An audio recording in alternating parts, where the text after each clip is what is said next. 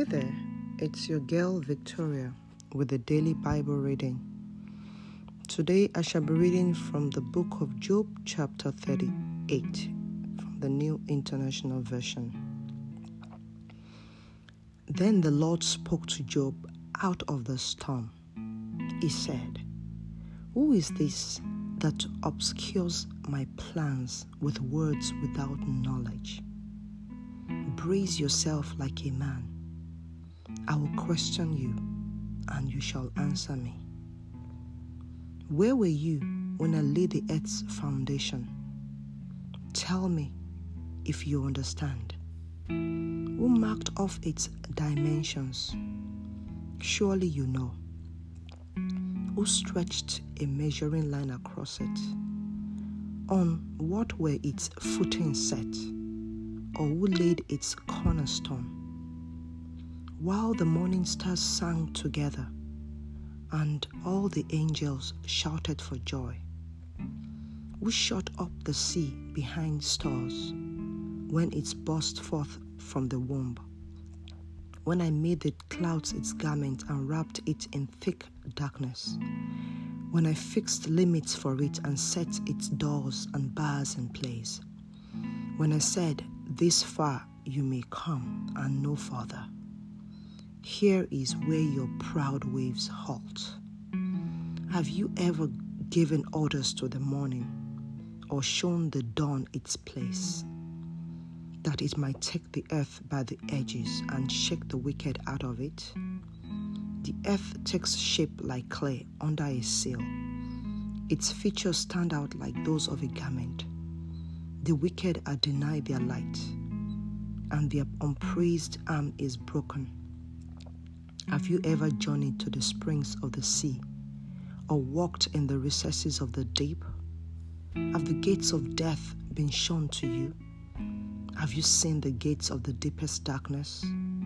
Have you comprehended the vast expanses of the earth? Tell me if you know all this. What is the way to the abode of light? Where does darkness reside? Can you take them to their places? Do you know the paths to their dwellings? Surely you know, for you were already born. You have lived so many years. Have you entered the storehouses of the snow, or seen the storehouses of the hail, which are reserved for times of trouble, for days of war and battle? What is the way to the place where the lightning is dispersed, or the place where the east winds are scattered over the earth?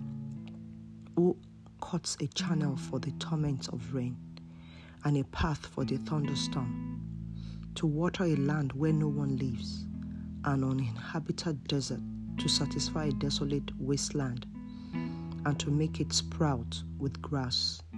Does the rain have a father? Who fathers the drops of dew? From whose womb comes the ice? Who gives birth to the frost from the heavens, when the waters become hard as stone, when the surface of the deep is frozen? Can you bind the chains of the Pleiades? Can you loosen Orion's belt?